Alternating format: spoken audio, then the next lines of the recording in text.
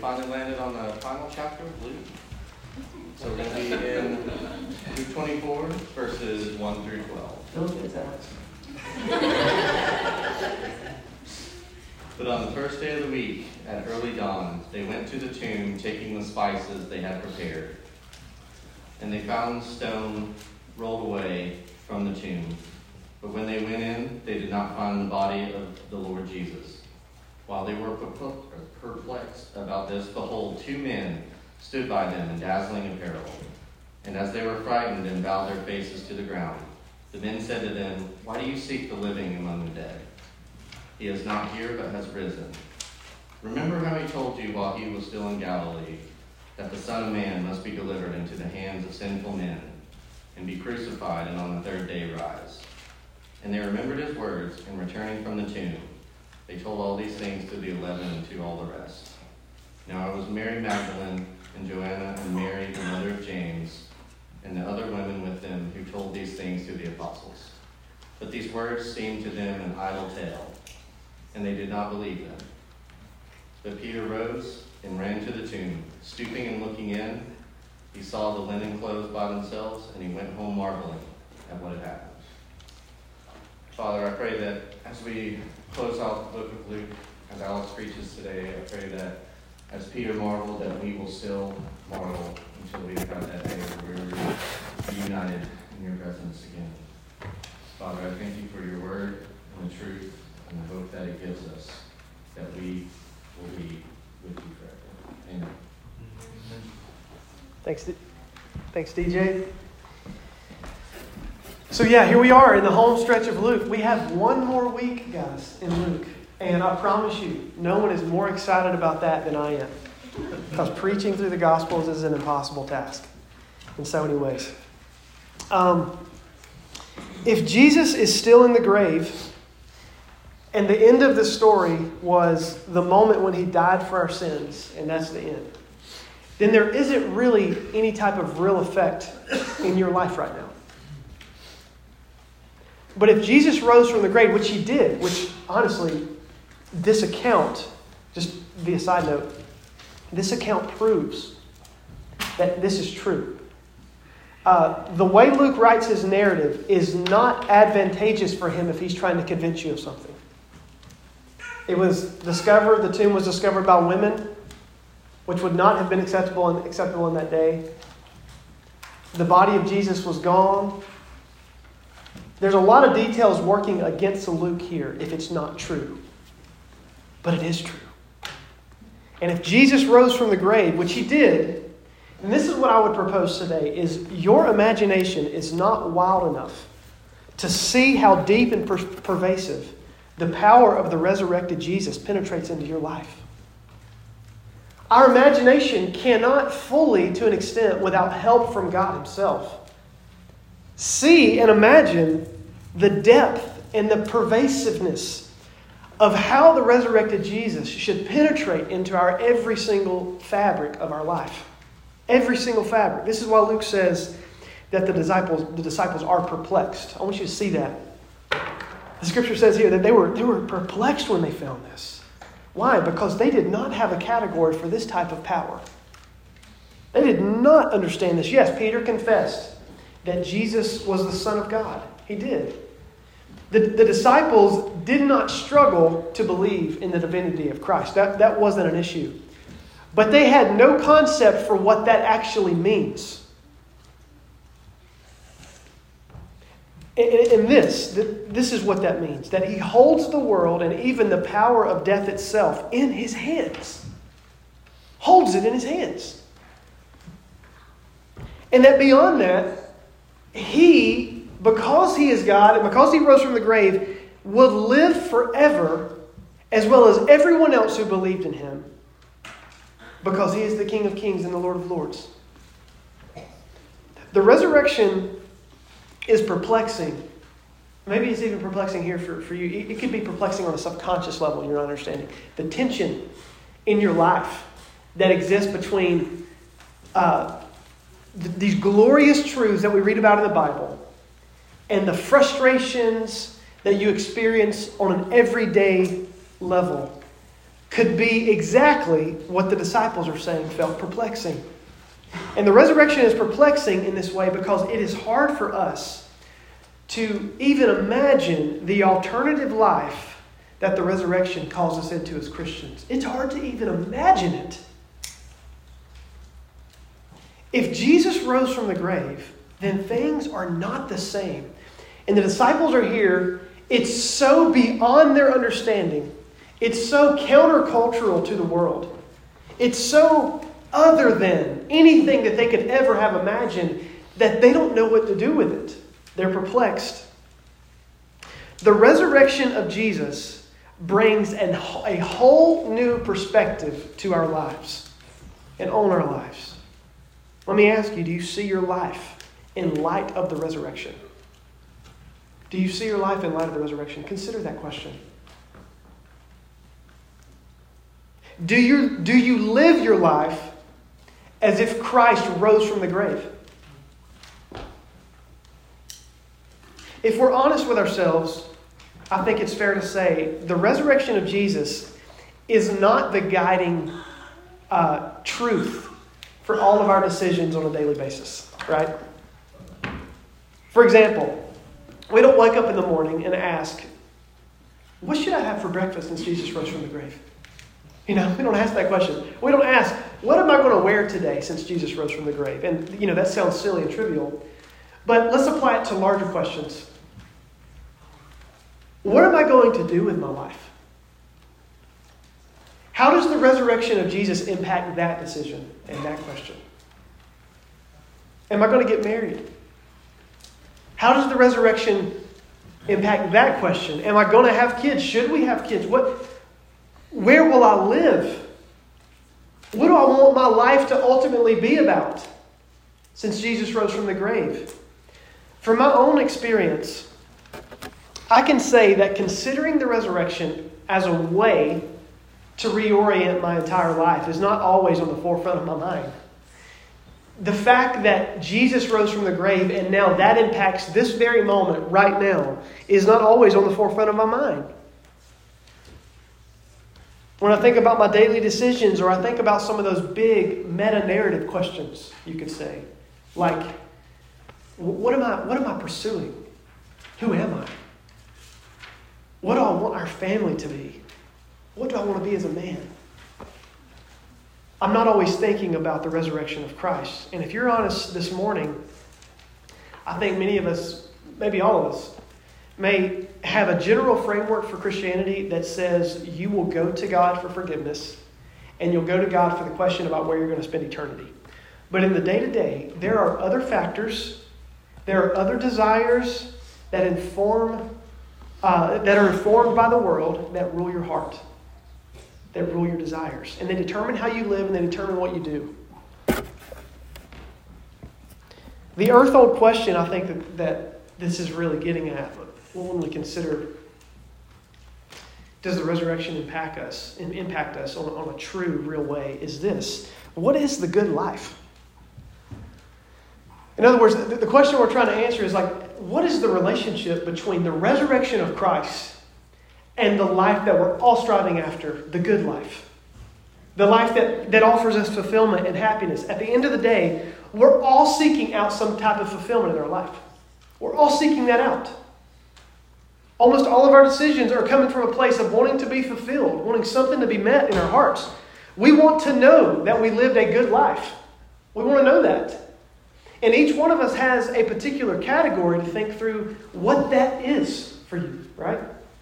We all think and have assumptions that we bring to our day-to-day lives that inform that. What is that good life that we're all seeking after? So that's my question today. What is the life that you dream of that has your heart and drives all your decisions? What is that? Have you ever asked that question before? I think a lot of times we don't even ask the question. What do we really want? I think about this famous scene in The Notebook. That's the most theological movie, right, ever. And Rachel McAdams says, "What do you want?" And here's Ryan Gosling saying, "I don't know what I want." What do you want out of life? What is the good life to you? I think it's important for us to be honest with this question so that we can see how in Christ, we find those answers. We find those answers. I want you to consider this passage, and this is where Luke's a narrative. Luke has his own desires for his narrative and what he's trying to show us. But then when you fast forward in the New Testament to the epistles, you see a lot more content about what does this narrative mean. So when we fast forward to 1 Corinthians 15, 1 Corinthians 15 is an entire narrative that tells us about what does the resurrection mean for us now. And I think that in 1 Corinthians 15, 17 through 18, it tells us something very significant. This is what it says, 1 Corinthians 17 and 18. If Christ has not been raised, your faith is futile, and you are still in your sins. Then those also who have fallen asleep in Christ have perished. So, by way of just like using this as somewhat of a framework this morning, I want us to look at two things. I want to look at what the implications are of the resurrection for our life. 3 points there. And then I want to end by showing how the resurrection impacts the good life that we're all striving for. So Paul says here in 1 Corinthians 15 about the resurrection, he says, if Christ has not been raised, the first thing he says is your faith is futile. Have you ever had that thought? Why am I a Christian? I've had that thought multiple times in my life. Why am I a Christian? Is this a cultural association I have? Was I just raised in the South and therefore I just adopted a particular faith? I think that's a very pertinent question in our cultural moment right now, where deconstruction is rampant and people are asking questions because of their experience in the church or because of some suspicions they have and skepticisms they have from maybe other cultural factors. And why am I a Christian? What undergirds that? Is this really what I should be devoting my life to? It's okay if you have those doubts before. It's okay. Because I can tell you right now, the Bible and the message of the gospel can take every dart that's thrown at it. Paul's saying right here, he's saying, listen, if Christ has not been raised, then you should be asking those questions. If Christ has not been raised, you should be having these doubts, and it shouldn't really affect your life whatsoever because your faith is futile. There's no point to it. It's a waste of your time and your energy, like we talked about last week. If Jesus is not alive, if he's not doing something in our midst, then corporate worship is really about you. Corporate worship is really about how it makes you feel. The Bible is really about how it can lead you to a better life up until the moment that you pass away. But if Christ has been raised, on the flip it around. If Christ has been raised, then this is what's true. Your faith is not futile. Your faith in him is not in vain. It is the only thing, if Jesus rose from the grave, that actually truly matters. It's the only thing that matters. Faith, if Jesus rose from the grave, is not a hoping in the best. Like the world would tell you, faith is not this general abstract principle that you just pull out and it leads to a general optimism in your life. Faith is not a hoping for the best. It is secure in the resurrection of Christ, regardless of how you feel. It's secure in the resurrection of Christ, regardless of your doubts. If Christ rose from the grave, then the most pressing reality on our lives is his resurrection. It's the most pressing thing about us. When someone comes up to you and asks you the question, what are you about? The Christian says, I'm about Jesus crucified and resurrected. This is ultimate. If Christ rose from the grave, then at every moment forward, if our faith is not in vain, if it's truly not in vain, if there's not futility in faith because of the resurrection of Christ, then every moment forward, we should be asking this question.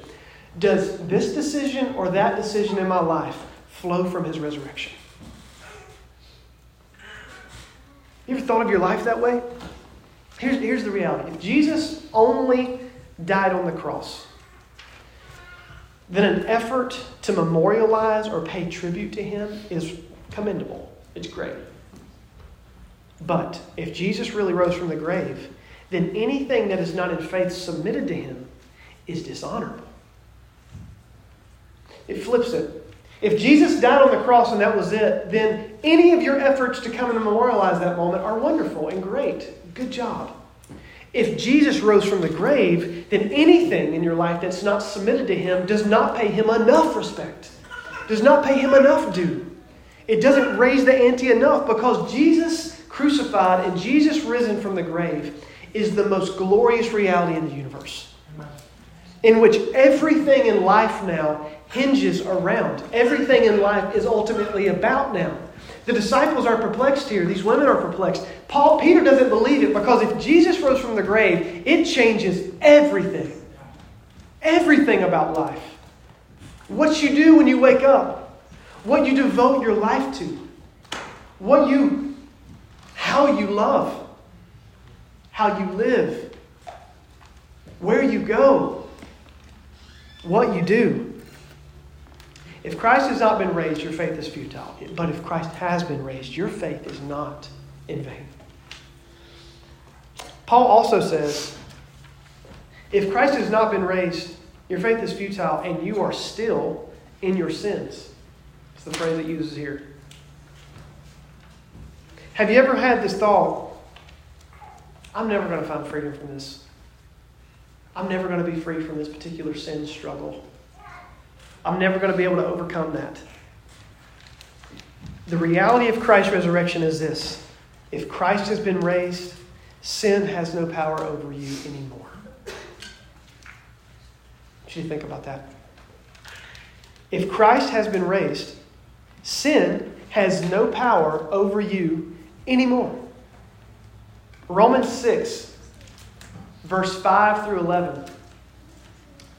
It says this. I would encourage you guys to turn there, because it's there's a lot of details here that I'm going to try to bring out.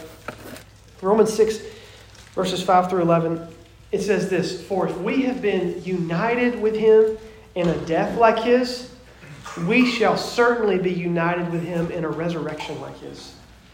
We know, now listen to this, we know that our old self was crucified with him in order that the body of sin might be brought to nothing.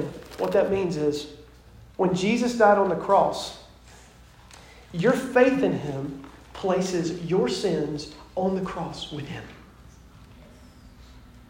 You, Christian, who struggle through sin, who could never overcome all of the darts of the enemy, who are completely under the power of this age, but even beyond that, has a nature that loves the things that do not honor God. We have that nature. What Christianity says is those who have believed the gospel, that reality, that self, that sinful heart, that heart that loves the things of the world more than anything else, that thing who is seeking the ultimate temporary pleasures of the world right now, has been crucified with God on the cross. Your body of sin was taken onto the cross, and through the work of the cross, it was brought to be nothing. No more power of that sin. Nothing means it has no power over you. Nothing means it has no account with you when you stand before God, because you've been given the righteousness of Christ. And this is what that verse continues and says, so that we would no longer be enslaved to sin. The very dynamic of the cross of Christ, which was made effective through the resurrection of Christ, is that you are no longer enslaved to your sin. There's nothing in your life, regardless of how often you have practiced it, how long you've practiced it, how many generations back it's been consistent in your family, how much your heart loves it. If you are a Christian, hear this, O Christian, that sin has no power over you. And this is why. For the one who has died has been set free from sin. It has no power because the old self has been killed at the cross. He's died.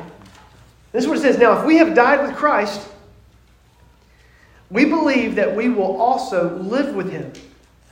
We know that Christ, being raised from the dead, will never die again. Death no longer has dominion over him. For the death he died to sin once for all, but the life he lives to God. And this is what Paul says in the next verse. What Paul's doing in this next verse when he says, so you also, he's saying this is what this means for you.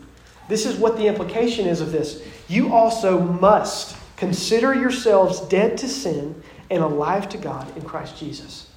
Which means for those who are in Christ, but through the resurrection, we are no longer in our sins anymore. Truly.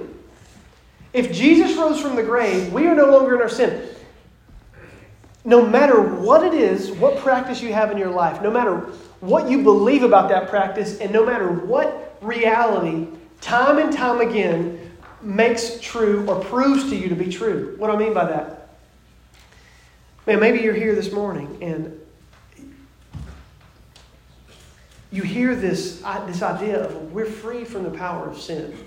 And you know, when I say that, the reason why I speak generally is because everyone identifies on some level right now. Think about whatever it is. Think about it. Whatever it is, think about it in your heart.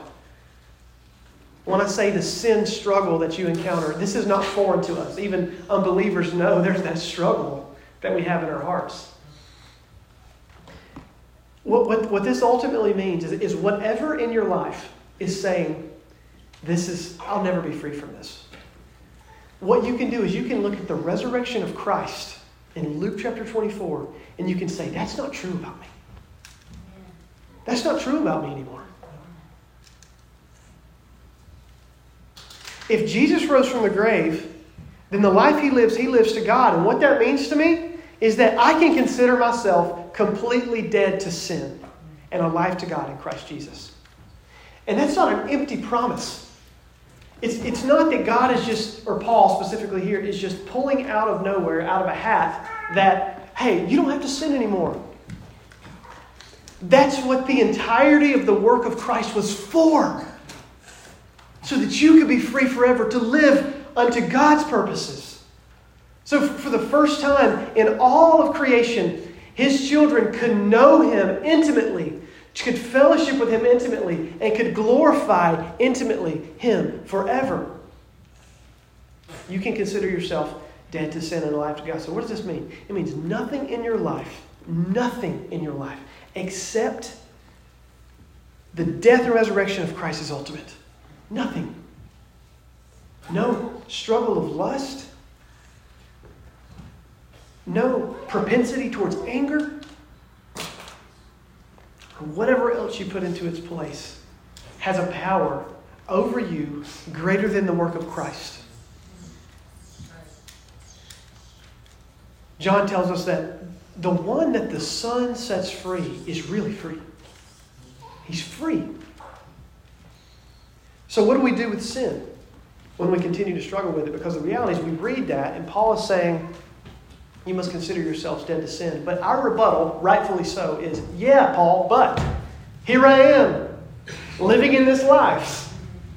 Here I am constantly fighting, and I know and I believe and I cling to the promises. Yet Romans 7, right, tells us it's still there. Still feel it. This is what we do. We repent in the power of the resurrection of Christ. There is power in the resurrection through our repentance to be free from it. There is. We pray. We ask God for help. And He will. He's an ever-present Savior that's nearest in our need. And we step forward in faith knowing that it ultimately has no power over us. It ultimately has no power over us. What that doesn't mean is that tomorrow you won't struggle. It doesn't mean that. What it means is that if Jesus rose from the grave, this does not eternally and ultimately define who I am anymore. It has no power over us. Last thing that Paul says here in 1 Corinthians 15. It says this: if Christ has not been raised, then those also who have fallen asleep in Christ have perished. Have you ever been afraid that you will die? I'm going to be honest. We live, many of you guys know where we live, downtown Gainesville. And like last night's a good example. Every time there's a storm and there's like a major wind, there's this one big tree that I just don't feel confident about in my backyard. And, I'm constantly like listening and trying to hear for crackling in the middle of the night. Ezra is constantly thinking, Daddy, is a tree going to fall on our house? It causes a stricken anxiety, honestly. You ever experienced that where maybe just an anxiety of something bad's going to happen to you or your family, something bad's going to happen to your family? If you're a parent, you know that is, you kind of live in it. I've told a ton of people this, and I've probably said this multiple times on Sunday, is I didn't really know what anxiety was until I became a parent. I never encountered it. And then when I had kids, I'm like, oh, that's what that is. And I sympathize on another level, like what we feel is a fear and finality of death. That death is speaking some type of finality over us. And the reason why that's so paralyzing is because you can't escape death. You can't escape it. There's something in death that's totally final. Look, at the end of the day, regardless of what type of life you live here, regardless of what good life you have, regardless if you've got the most power in the world, the dictator of North Korea, Joe Biden, most powerful man in the world, maybe.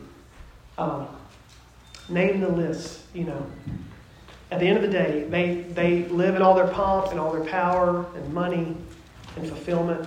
But one day, they will not escape death. They will not escape it. But if Christ has been raised from the grave, death has no power to control us anymore. And instead, death functions as an entryway into eternal life with God. I want you to consider this in 1 Corinthians 15, 24 through 28. 1 Corinthians 15, 24 through 28. Listen to these words from Paul when he says what he says about the implication of the resurrection. So again, remember 1 Corinthians 15 is him saying, this is what this narrative means. Because Luke would have been a close associate with Paul. Verse 24 says, then comes the end, when he delivers the kingdom to God the Father after destroying every rule and every authority and power. For he must reign until he has put all his enemies under his feet. And the last enemy to be destroyed is death. For God has put all things in subjection under his feet. But when it says all things are put in subjection, it's plain that he is accepted who put all things in subjection under him. When all things are subjected to him, then the Son himself will also be subjected to him who put all things in subjection under him, that God may be all in all. Notice what it says there right in the middle of that passage. That the last enemy to be destroyed is death.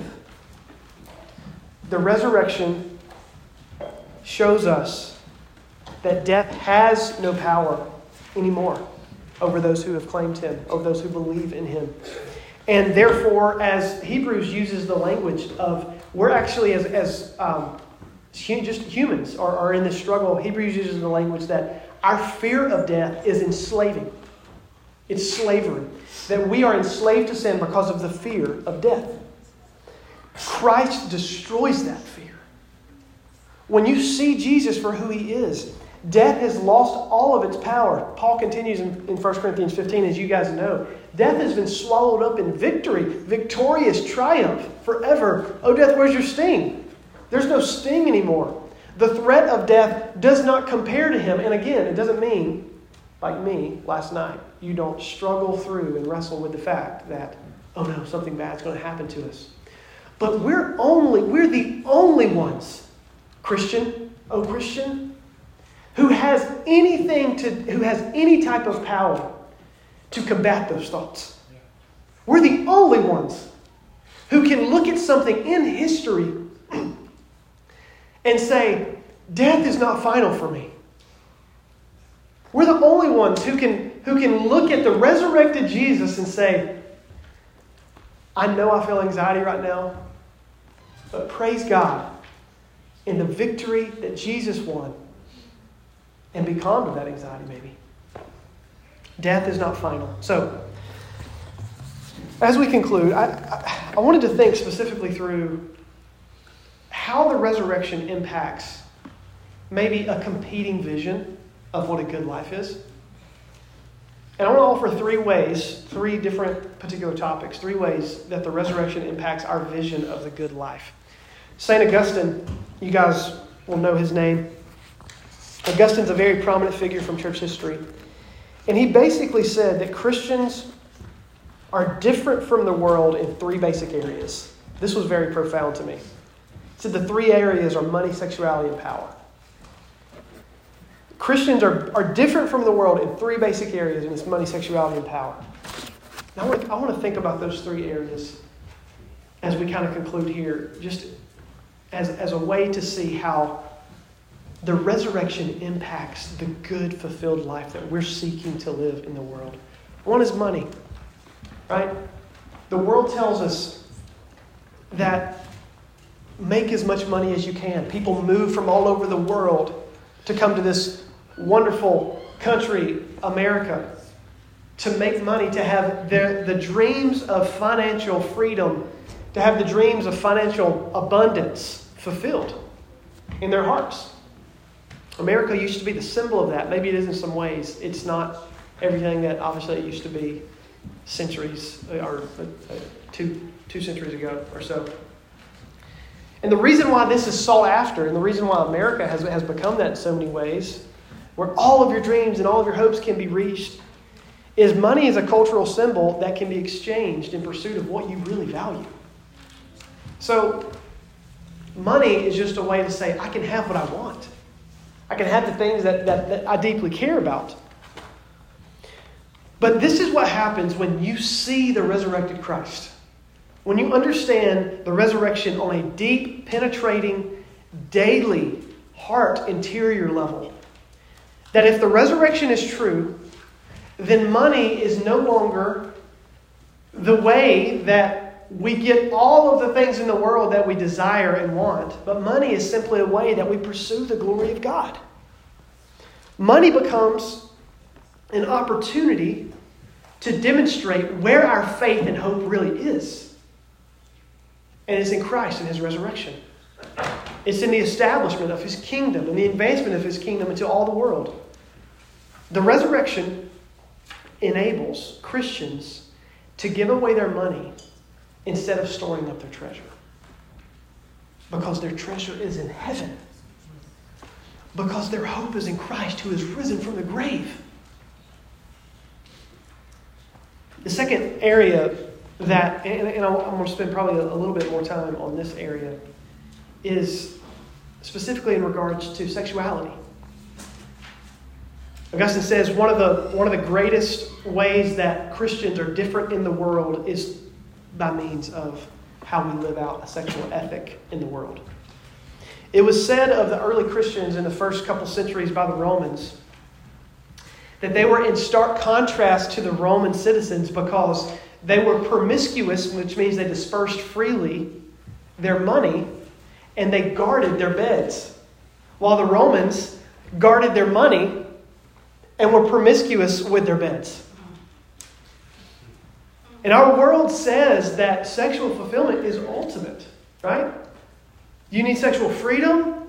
You need sexual exploration to be happy. I heard a pastor say one time he was counseling a guy, and that guy was also going to another counselor that was, had a maybe more of a secular approach to that.